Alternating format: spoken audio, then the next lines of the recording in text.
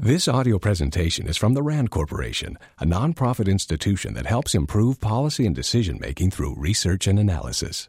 Good morning, everyone, and welcome to the RAND Corporation media conference call on the latest developments and mounting tensions between North Korea and the United States, which have been dominating news headlines and appear to have no signs at abating. My name is Khurshid Samad, Senior Media Relations Officer for RAND, and I am joined on the phone by my colleague, Lisa Sodders, Media Relations Officer, who is based out of our Santa Monica office. Good morning.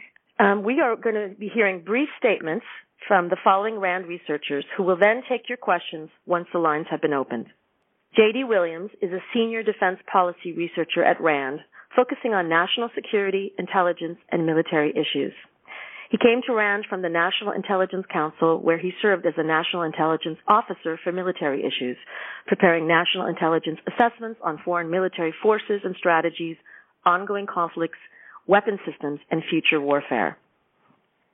Andrew Scobell is a RAND Senior Political Scientist.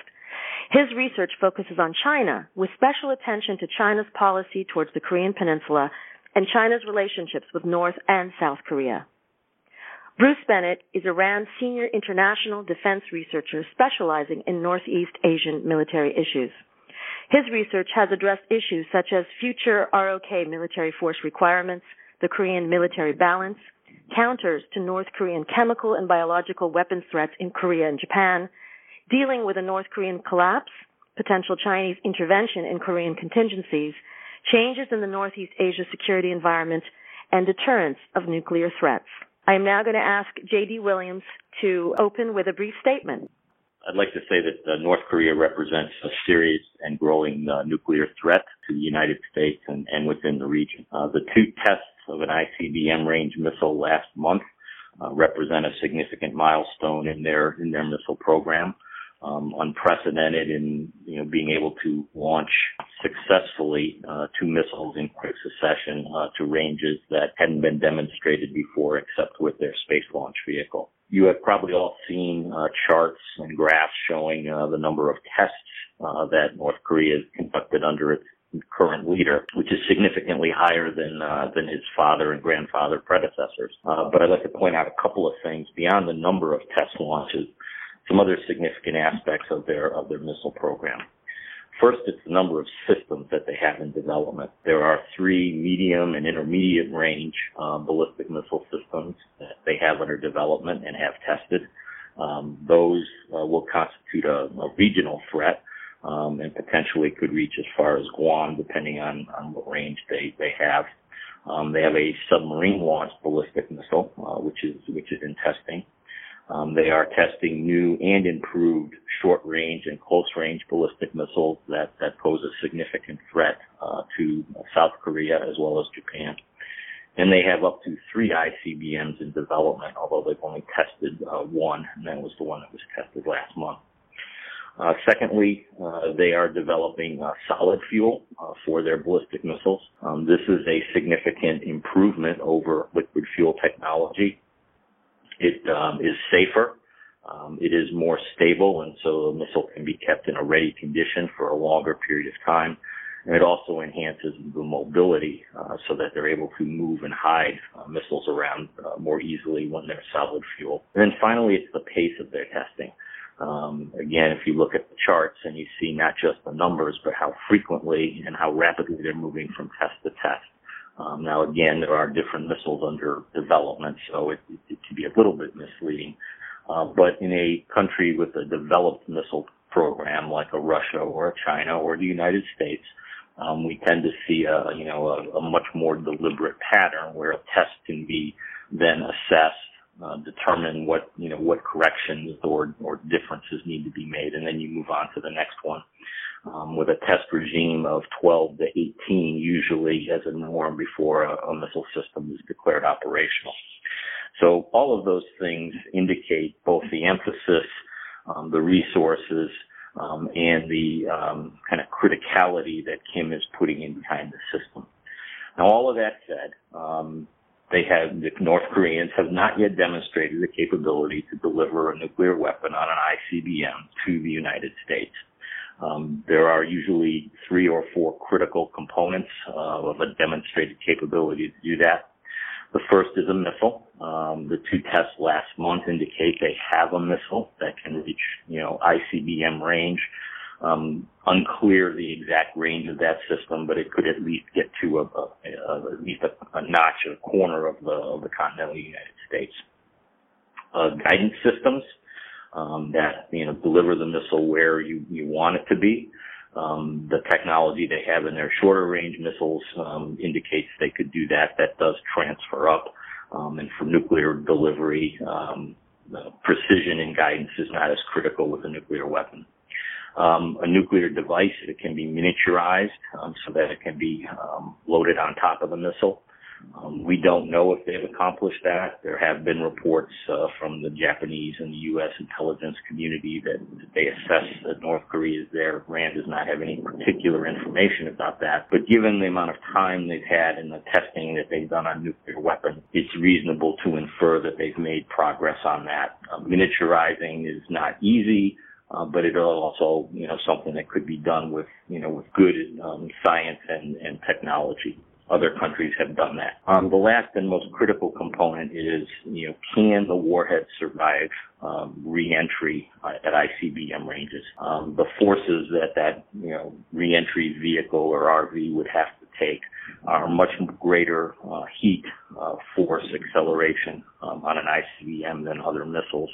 So it doesn't transfer that they can do this with shorter range missiles up to an ICBM. They have not tested any type of warhead at ICBM ranges. And this, among the engineers and scientists that work this is probably the most difficult part of the problem to solve, and they haven't demonstrated that yet. So in summary, it's likely that they have a nuclear capability for some of their shorter range missiles, and they're clearly making progress towards achieving that in ICBMs.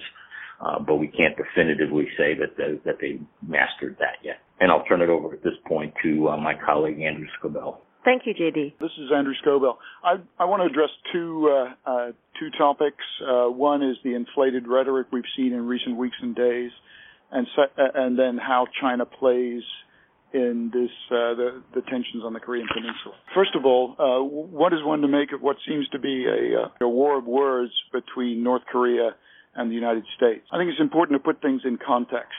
And I think what we see today on the Korean Peninsula is fundamentally different from past decades. Americans, South Koreans, and others have grown used to bombastic threats and over-the-top rhetoric from Pyongyang and repeated missile launches and nuclear tests.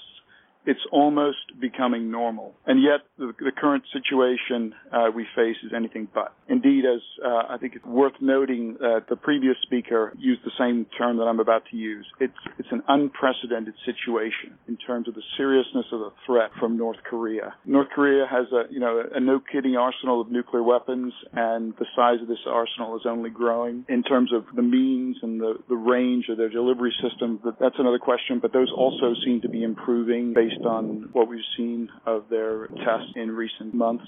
But I think the point here is, in short, North Korea doesn't just articulate alarming intentions.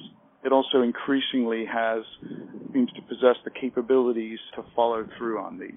So in this context, unprecedented rhetoric from the White House and other members of the administration doesn't seem so inappropriate. In fact, I think the rhetoric of the president does register in Pyongyang, and it has been noted in Beijing. In Leninist-style dictatorships like North Korea and China, rhetoric is very important. Words matter and are carefully chosen, and words uttered by the President of the United States are closely scrutinized in both countries. Second, on the question of China, what about China? As I'm sure everyone's aware, China's North Korea's most important economic partner, and technically Beijing is Pyongyang's only ally. Does China want to help deal with the tensions on the Korean Peninsula? I think the answer is, in principle, yes. In practice, that assistance, that help from China has clearly been more problematic, more challenging. So how can China help? Well, I just want to mention two ways. One, of course, is to support the sanctions that have been imposed on North Korea vigorously and in a vigorous and sustained manner. To date, China's enforcement of sanctions on North Korea has been, to be honest, spotty and selective. Another way China can help is to facilitate dialogue or negotiations. Indeed, in 2003, China stepped up in a very big way. It organized and hosted the six-party talks. It was a very significant forum for addressing tensions on the Korean Peninsula and the nuclear issue in particular. But of course, those six-party talks were ultimately unsuccessful. Can China step up again? Potentially, I think, but 2017 is not 2003. Back then, North Korea didn't have a nuclear arsenal. Also, I think it's important to state an obvious point that North Korea needs to be prepared to sit down at the negotiating table. And that's not completely clear whether that's the case right now. So why did China step up in 2003? In my opinion, China stepped up because it was terrified of the alternatives to not doing so. Now, has China reached that point again in 2017? That's not at all clear. I'd like to turn things over to my colleague Bruce Bennett at this point. Thank you, Andrew. Thank you very much. And now we're going to hear from Bruce. I'm also going to talk about two subjects just briefly. First of all, what the other measures are that the United States can take at the current point in time, and the viability of the sanctions in terms of dealing with North Korea, which is really part of the first question. If we think about it, the problem we have now is twofold. First, we have to worry about deterring North Korea from ever using these nuclear weapons. But second, we also have to deter their further development of their nuclear weapon and missile program. If North Korea is allowed to continue on and develop, let's say, several hundred nuclear weapons and dozens of intercontinental ballistic missiles, that is not going to be an acceptable situation in the Northeast Asia region. It will create a tremendous potential for North Korea to take coercive and other actions that no one wants them to take. So the decision of the administration to put aside the strategic patience notion of basically letting North Korea continue until it gets serious, it's now time to make North Korea serious. The United States and its allies and its partners in the region need to be putting pressure on North Korea to deal with this situation, in part because North Korea has apparently concluded that the United States is not going to put all that much serious pressure on the North as part of the ongoing situation. The U.S., because of its light reactions as North Korea has gone through multiple U.S. red lines, the U.S. has lost a great deal of its credibility with Pyongyang and needs to reestablish it. Part of the rhetoric by the U.S. White House has been in part helping to reestablish that credibility and intent to take action. Now, there's been considerable discussion of military options. It should be very clear that there is no such thing as a surgical strike against the North Korean nuclear capabilities. Far too many facilities for a strike on one or two locations to make any significant difference. And North Korea would likely retaliate in a way that could easily escalate to major war if any kind of attack is carried out against the North. There are some military options like threatening to shoot down North Korean missiles when they're tested, but attacks on North Korea are probably not a viable alternative. We followed sanctions. The sanctions are becoming stronger. And at least the stories I'm hearing from outsiders and from defectors from North Korea, some of the sanctions are starting to have important effects on the regime that could put some pressure on it. But I think the other thing that we have underestimated is the importance of political action, of convincing Kim Jong-un that when he takes action, there are things that we can do to counter his actions. Deterrence is all about convincing him that the costs of his actions are greater than the benefits he hopes to obtain. And he does his missile and nuclear tests, developing those programs, in part heavily for internal political purposes. This is a very weak regime that has a weak leader, and so he has to demonstrate his empowerment, and these missile and nuclear tests are part of his demonstration of that. We have to convince him that his continued process of doing that is not going to help him, that it's going to cost him, and there are actions we could be taking with information operations and other activities to convince him that there really is a serious price to pay by this continued behavior. All of this is to say that we need to take a little bit of all of these things and combine them together in order to convince Kim Jong-un that he does need to negotiate. If he thinks that we're coming as beggars to negotiations, he's not going to give us very much. But if he is convinced that there is a cost to pay for his bad behavior, then negotiations have a chance of accomplishing the objectives that we're looking for. And that's where the sanctions part fit in. The sanctions do appear to be having some effect. They aren't going to stop the nuclear and missile program themselves, but they can contribute to that, and that's important. And I'll halt there and turn it over to questions. Thank you very much, Bruce. Appreciate the statements by all of our participants today. And our first question comes from Jeff Daniels with CNBC. Please proceed with your question. So what I hear you saying is basically that the president's, fire and fury comments and his doubling down was a good thing.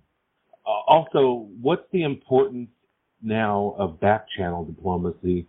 Has it worked with North Korea before? And what is the challenge of doing it today with them?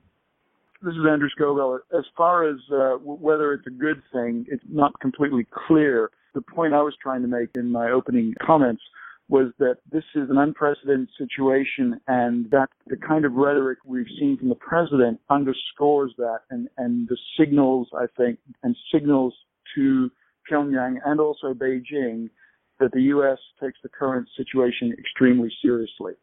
And so it's not normal. And to that extent, it's very useful.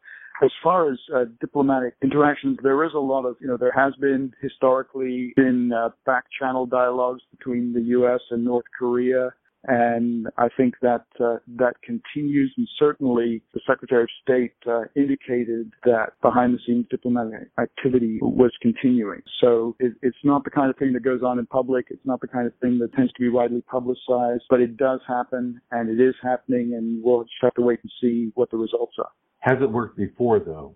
Yes, it has. I mean, in terms of, depends how you define, has it worked or success. If it's that it's led to agreements, that it's averted conflict, I think the answer would be yes. Have those agreements always been lived up to? No. So certainly it's a mixed record. But I think most experts would say, the military alternative is certainly shouldn't be off the table. But it should be the very last resort, because the specter of a very serious conflict is not a very not an attractive alternative. And this is Bruce Bennett. It's also a case that we have to look at the situation and say that North Korea's got to be convinced that it's in their interest to negotiate and to negotiate seriously. Historically, in many cases, they felt that negotiation was really the beginning, that the end of a negotiation was the beginning of the next negotiation. And so what they tried to do is to posture themselves to be able to break out on the one hand and to be able to gain as many advantages as they could the next time, because they've sensed that there was not a whole lot that the United States was prepared to do that would really hurt them. They've got to be convinced otherwise, and the rhetoric and the U.S. actions in preparation now are starting, I think, to do that, and those are important changes. Well, thank you, Andrew and Bruce. Do we have anyone else on the line who would like to pose a question? Yes, our next question comes from the line of James Drew with Aviation Week. Please proceed with your question. One thing I've been thinking about is the proliferation of the F-35 stealth combat jet around the Korean Peninsula. North Korea has not invested much at all in interceptors and probably finds itself very much squeezed at the moment, with the Marine Corps F-35s going over there, followed by about 40 jets being bought by South Korea, another 40 being bought by Japan, and then the US deploying its own squadrons there, both through the Marine Corps, the Air Force, and also from the carrier decks. This presents a serious challenge for a nation that's pretty much can't defend itself against air threats. Do you think that part of the equation of North Korea setting this kind of nuclear mousetrap that says try anything and we'll snap the nukes out? This is J.D. Williams. I think from the North Korean perspective, even given some of the regime's perceptions, I think they understand that they've got a significant conventional disadvantage with their armed forces, particularly with the in the aviation and aviation side of the house.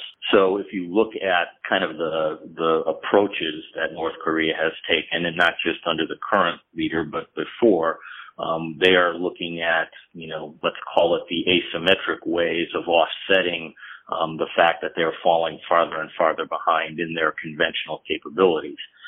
So missiles, especially land attack missiles that are mobile, that can be hidden to avoid that air threat.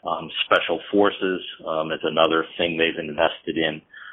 So I think they're aware of they have fallen behind and continue to fall farther behind in most measures of conventional warfighting. And they are looking at ways to provide that deterrent that says, pretty much what you said is, even if the South Korea or the United States or a coalition applies conventional warfighting against them, they will have the capability to inflict significant and in the future or maybe now catastrophic damage in the event that somebody tries to attack them. So the F-35s, and newer fighter systems just add to that trend, but I don't think we could call that any kind of direct driver. It's just a continuation of a trend that's been there for a while. And there is a risk. This is Bruce Bennett. There is a risk associated with all of this.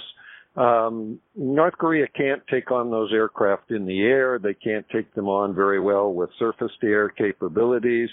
So it pushes them to say, we've got to take those aircraft on when they're on the ground. That drives them into thinking about the use of missiles and potentially nuclear weapons or other payloads against the key airfields where those aircraft would likely be located in order to try to neutralize that threat. So the driver starts to go towards a destabilizing crisis situation where both sides have a lot of incentives to go first. The North to try to neutralize the threat before it can be launched against them, and the U.S. and South Korea to try to eliminate the North Korean missile and nuclear threat before it can be launched against us. That's a part of the difficulty that we face as we move to the future. Thank you, J.D. and Bruce. Do we have someone else that might have a question online? Yes, the next question comes from the line of Wilson Brissett from Air Force Magazine. Good morning. Thanks for doing this call. My question is probably best for J.D. Williams, but what are you watching in terms of the next coming technological development in North Korea's program? What do you think is likely to be demonstrated next, and how will it change assessments of the threat as it grows? So this is JD. I think what is both surprising and concerning is the number of systems that they have under development and the pace at which they are trying to advance them. So I'm not sure that I would say we're looking for any or expecting to see anything new. If I was in their missile program, what I would be looking to do is to, use a test regime to continue to evaluate and ensure that the systems that are being tested can perform with reliability, that we put them into service. So the submarine launched ballistic missile probably needs some work, as well as the launch platform itself. The launch platform they have is pretty much just a test submarine. They need to build an actual submarine to carry the missile.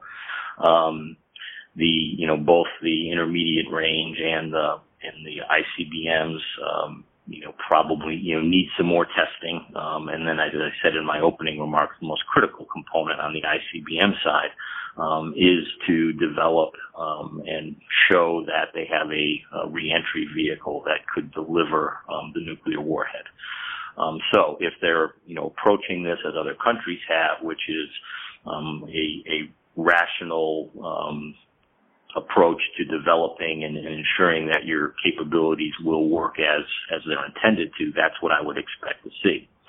On the other hand, you could easily see them start to shut down the testing program, indicating, hey, we've proven that we can do this. We've given you enough to think about, and, from their perspective, they're going to get the deterrent effect, potentially they're going to get the deterrent effect whether they continue to test it or not, because from the U.S. perspective, given what they've shown so far, you have to take the threat seriously, and you have to consider that even though they haven't demonstrated the full capability, the possibility exists that it's there, and, with nuclear weapons, you can't afford not to take it seriously. So, most realistically, we'll see a continuation of the test program, with an emphasis on an intermediate range missile that'll work, an ICBM that'll work, and the submarine launched missile. Perhaps more movement if there's something new. It would maybe a solid fuel ICBM, another solid fuel IRBM. The kind of alternative hypothesis is that he backs off on the test program and just says, okay, I've got what I need. You live with it. You have to counter it, and you have to take it into consideration. Bruce Bennett again. I would say the key thing that I would be looking for, really two, in the short term. Number one, pretty clear that the ICBMs fired in July 4th and July 28th don't have enough range to deliver the likely size of a North Korean nuclear weapon, which is bigger than the payload that they appear to have carried, according to several different analyses that I've seen. So I would be looking for them to try maybe an updated second stage booster, something like that, to demonstrate greater range that could actually deliver a nuclear weapon to the U.S. Second thing I'd be looking for, they did test in May their KN-06, their advanced surface-to-air missile capability. I think they're going to want to put some pressure onto that, directly related to the previous question about F-35s. They're going to want to illustrate that they're improving their surface-to-air missile capabilities and leave us with some uncertainties about our abilities to operate in their environment. Thank you, J.D. and Bruce. Do we have anybody else on the line who'd like to pose a question? Yes, the next question comes from the line of Thomas Risen with Aerospace America. Please proceed with your question. Good morning. Thank you for the call. I'm wondering about the technical and logistical challenges of boost phase missile defense, including getting something that could fly near enough North Korea to shoot a missile while it's still taking off. What are some of those challenges that, to fill the boost phase defense, and in the meantime, are terminal phase countermeasures like THAAD safe enough to protect places like Guam before a boost phase countermeasure can be made? Yeah, this is Bruce Bennett. On the Guam question, let me start with that. Absolutely, you would want THAAD there on Guam, but with any missile defense system, you have some potentials that it may not work. I mean, the ballistic missile defense technology is far more complex than cell phones, and yet we do know that some cell phones still burn up after extensive testing. So while you would depend upon that, you would probably also want to have a couple of Aegis ships deployed in the area around Guam so that they could intercept any kind of missile coming in when it's still when it's still outside the atmosphere and can be shot then. And then the second phase would be a THAAD defense if somehow the Aegis system failed to shoot down the missile, the warheads basically coming in. So you'd put a couple of layers of defense there. You'd still prefer boost phase, but the problem with boost phase right now is that North Korea has been launching from its west coast or from the center of the country fairly regularly. To intercept in those areas, our interceptors would have to overfly North Korean territory, and if they missed, there's some chance that they could wind up in North Korean territory and be treated as an attack on North Korea. So there's some risk with that in boost phase. If we had a laser-based system like the old airborne laser, that would reduce some of that risk.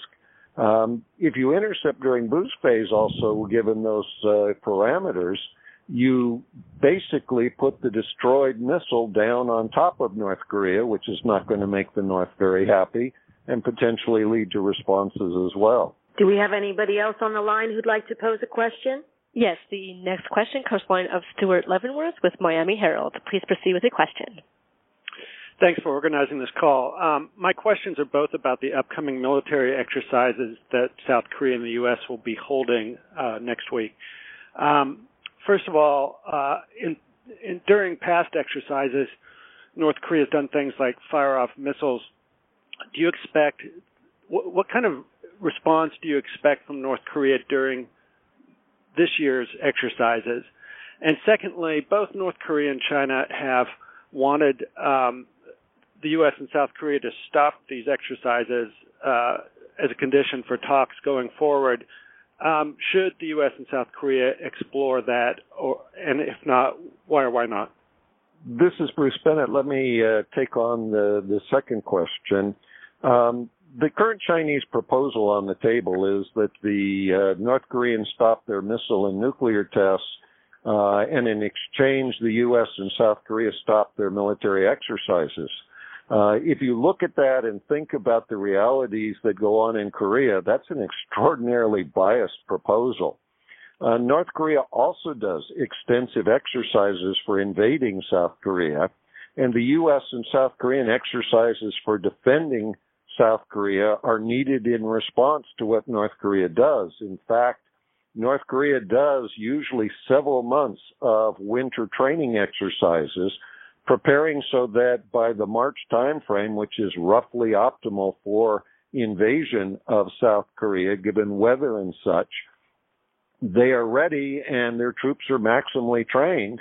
And so it's no surprise that the U.S. and South Korea do a major exercise in March to prepare their forces to respond should North Korea decide, out of surprise, to turn the exercise into an invasion. So the key here is that the Chinese proposal needs to be balanced. It needs to say, we will trade U.S. and ROC exercises for North Korean exercises and for North Korean missile and nuclear tests. That's the kind of trade that might be considered. Anything short of that in the terms of the current proposal, it's hard to imagine why the U.S. would ever accept that because of the vulnerability it would give. The exercises are major ways of training our people, getting them ready to operate, and we don't want to allow North Korea to do all of their training to prepare their people and not have our people ready. This is J.D. Williams. I certainly agree with Bruce. The idea of the getting the South Koreans and the Americans to stop doing these big reinforcement exercises has been one of the North's big goals. And to do so, as Bruce said, would be disproportional to what the North is doing and rewarding bad behavior. That said, to your first question, what to expect? I don't want to sound like it's just more of the same because we really can't tell. But there will certainly be some reaction. On the high end, it could be and would not be unexpected under the current circumstances to see some kind of alerts in North Korea, perhaps a big exercise of their own kind of in response, and a demonstration type of missile event, which is distinguished from a test thing where you've got a new system that they're clearly both showing and trying to perfect. The kind of thing like salvo launches of the existing systems.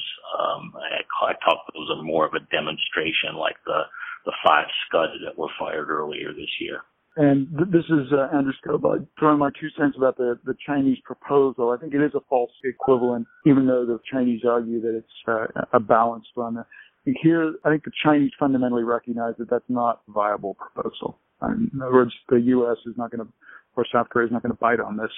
So why is China doing this? I think it's doing it to try and remain relevant or appear relevant, responsible, and even-handed. And relevant, it seems like it's a showdown between the U.S. and North Korea, although there are other parties involved, most notably South Korea, obviously, but also China. So China's trying to appear relevant without having at no cost to itself through this proposal, trying to appear the reasonable one, because from Beijing's perspective, it's the U.S. and North Korea that are both being unreasonable and escalating tensions. And so China, again, is trying to come across as the responsible party. Also, North Korea, they don't trust anyone, any outsiders. And even though China is the closest thing they've got to an ally, Pyongyang does not trust Beijing. So this is also an attempt by Beijing to signal that it is trying to be even-handed on this front. So it ain't going anywhere, this proposal, but it's important for posturing purposes for China to do this. Thank you, J.D., Bruce, and Andrew. Would anyone else like to pose a question? Yes, our next question comes from the line of Margaret Carrero with CBS Radio Los Angeles. Please proceed with your question. Thank you, gentlemen, for hosting this call. There was a lot of talk earlier about negotiations, bringing North Korea to the table. What, in your perspective, might those look like, and what really will it take to convince Pyongyang to pull back its efforts? And do you foresee them doing that? Well, unless one of my colleagues wants to start, this is Bruce Bennett. I'll start on this. North Korea's been pretty clear that they have no intention of giving up their nuclear weapons. They point to the case of Libya, and they say that Gaddafi agreed to give up his weapons of mass destruction, perceiving that he had a U.S. security guarantee that would protect him in place of the weapons of mass destruction. But when rebels rose up against him, the U.S. actually provided airstrikes in support of the rebels, and therefore you can't count on the U.S. to make commitments it'll stand by. They need to have nuclear weapons as their regime survival mode. So it's difficult to imagine North Korea giving them up completely. Giving up something less is a possibility. And one of the problems we've been facing with North Korea is we regularly ask them to take actions which are eminently reversible. So we asked them to close the Yongbyon nuclear plant, and several years later, they open it back up again. We're now talking about asking North Korea for a freeze. Well, a freeze is something they could implement this month, and next month they could take it off the table and return to the program. So in some ways, we need to be looking for things that we can ask them to do that are irreversible. There's no perfect option there. But the one that I tend to like is the notion of asking North Korea to give up something like 5 or maybe even 10 nuclear weapons. This might actually, interestingly, be attractive to them if they are asked to give them to the International Atomic Energy Agency, because if they did and they really worked and they really were miniaturized, the IAEA would likely say that. And that would give North Korea a basis for claiming they really are a nuclear power. And certainly if they have 30 or 50 or so nuclear weapons, as some are claiming, they ought to feel comfortable doing something of that magnitude. And in exchange, from our perspective, we would actually get rid of some number of weapons from North Korea, and we would gain tremendous intelligence information. So that's the kind of thing that I would tend to be looking for. I am not expecting them to say, sure, we'll go to 0. I just don't think that will happen.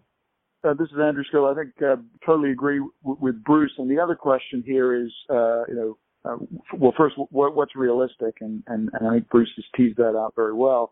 The other is, where do you start? If we re-engage in negotiations with the North Koreans, do we start again from square one? I mean, there's a series of agreements, including those negotiated the 6-party talks, that are we going to pretend they just don't exist? They were never signed. In other words, if we don't watch it, we're going to start all over again. And it's going to take a long time, and we're going to renegotiate what we already negotiated. Or the alternative is to begin try and restart or resume where we left off and revisit these agreements. And they may have to be tweaked. They may have to, because when the six-party talks were in session, North Korea wasn't a de facto nuclear power.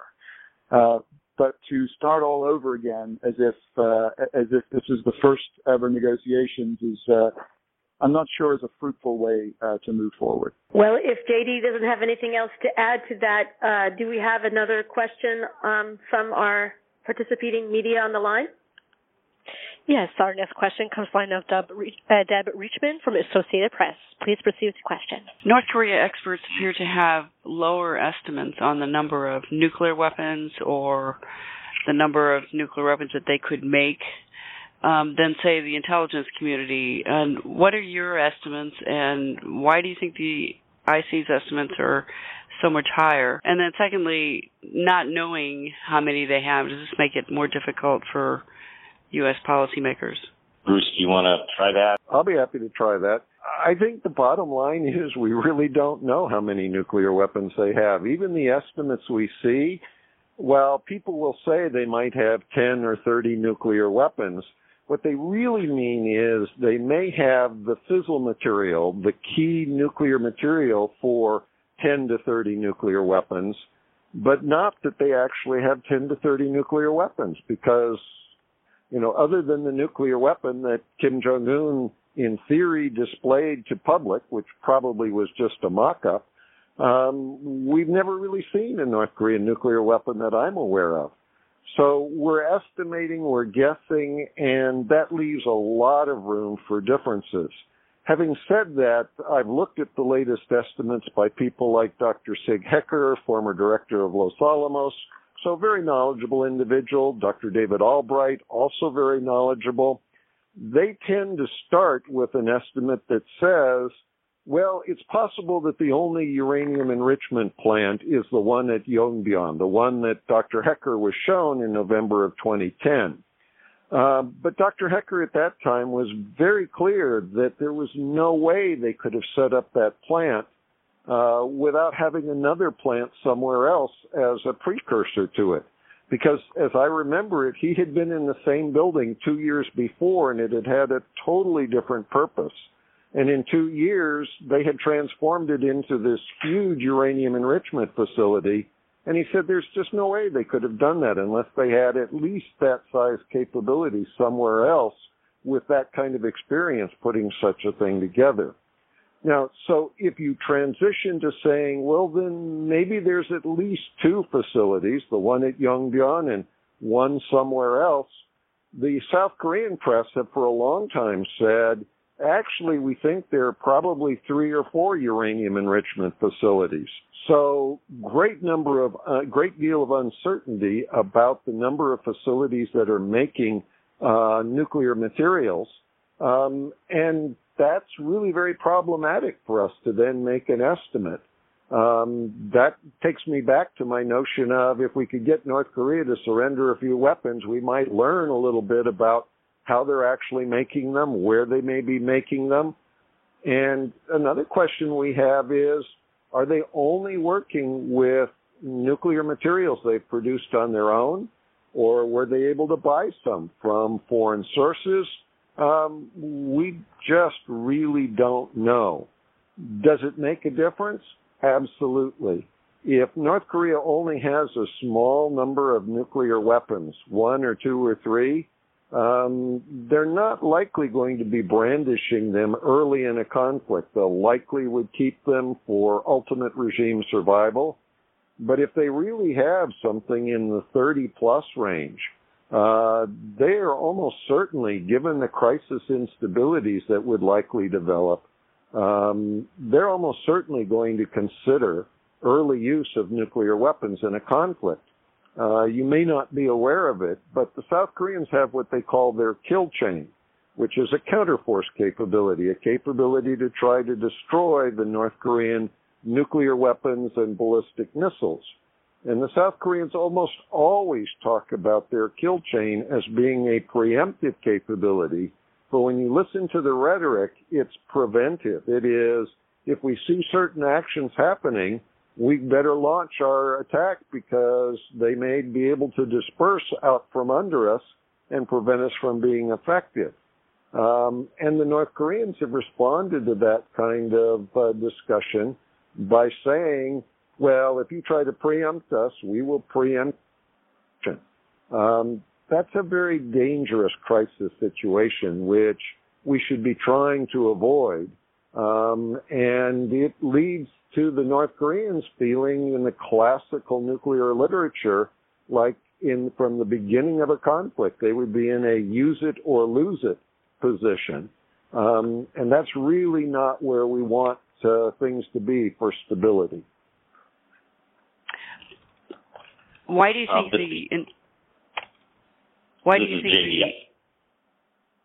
I'd just like to add a little, just a slight disagreement with my colleague on the the effect of the numbers. I think even the low end estimates in the teens and 20s give Kim and the regime what they need. I'm not sure that the high end numbers create all that much difference, other than again making it harder if anyone was to think about preempting.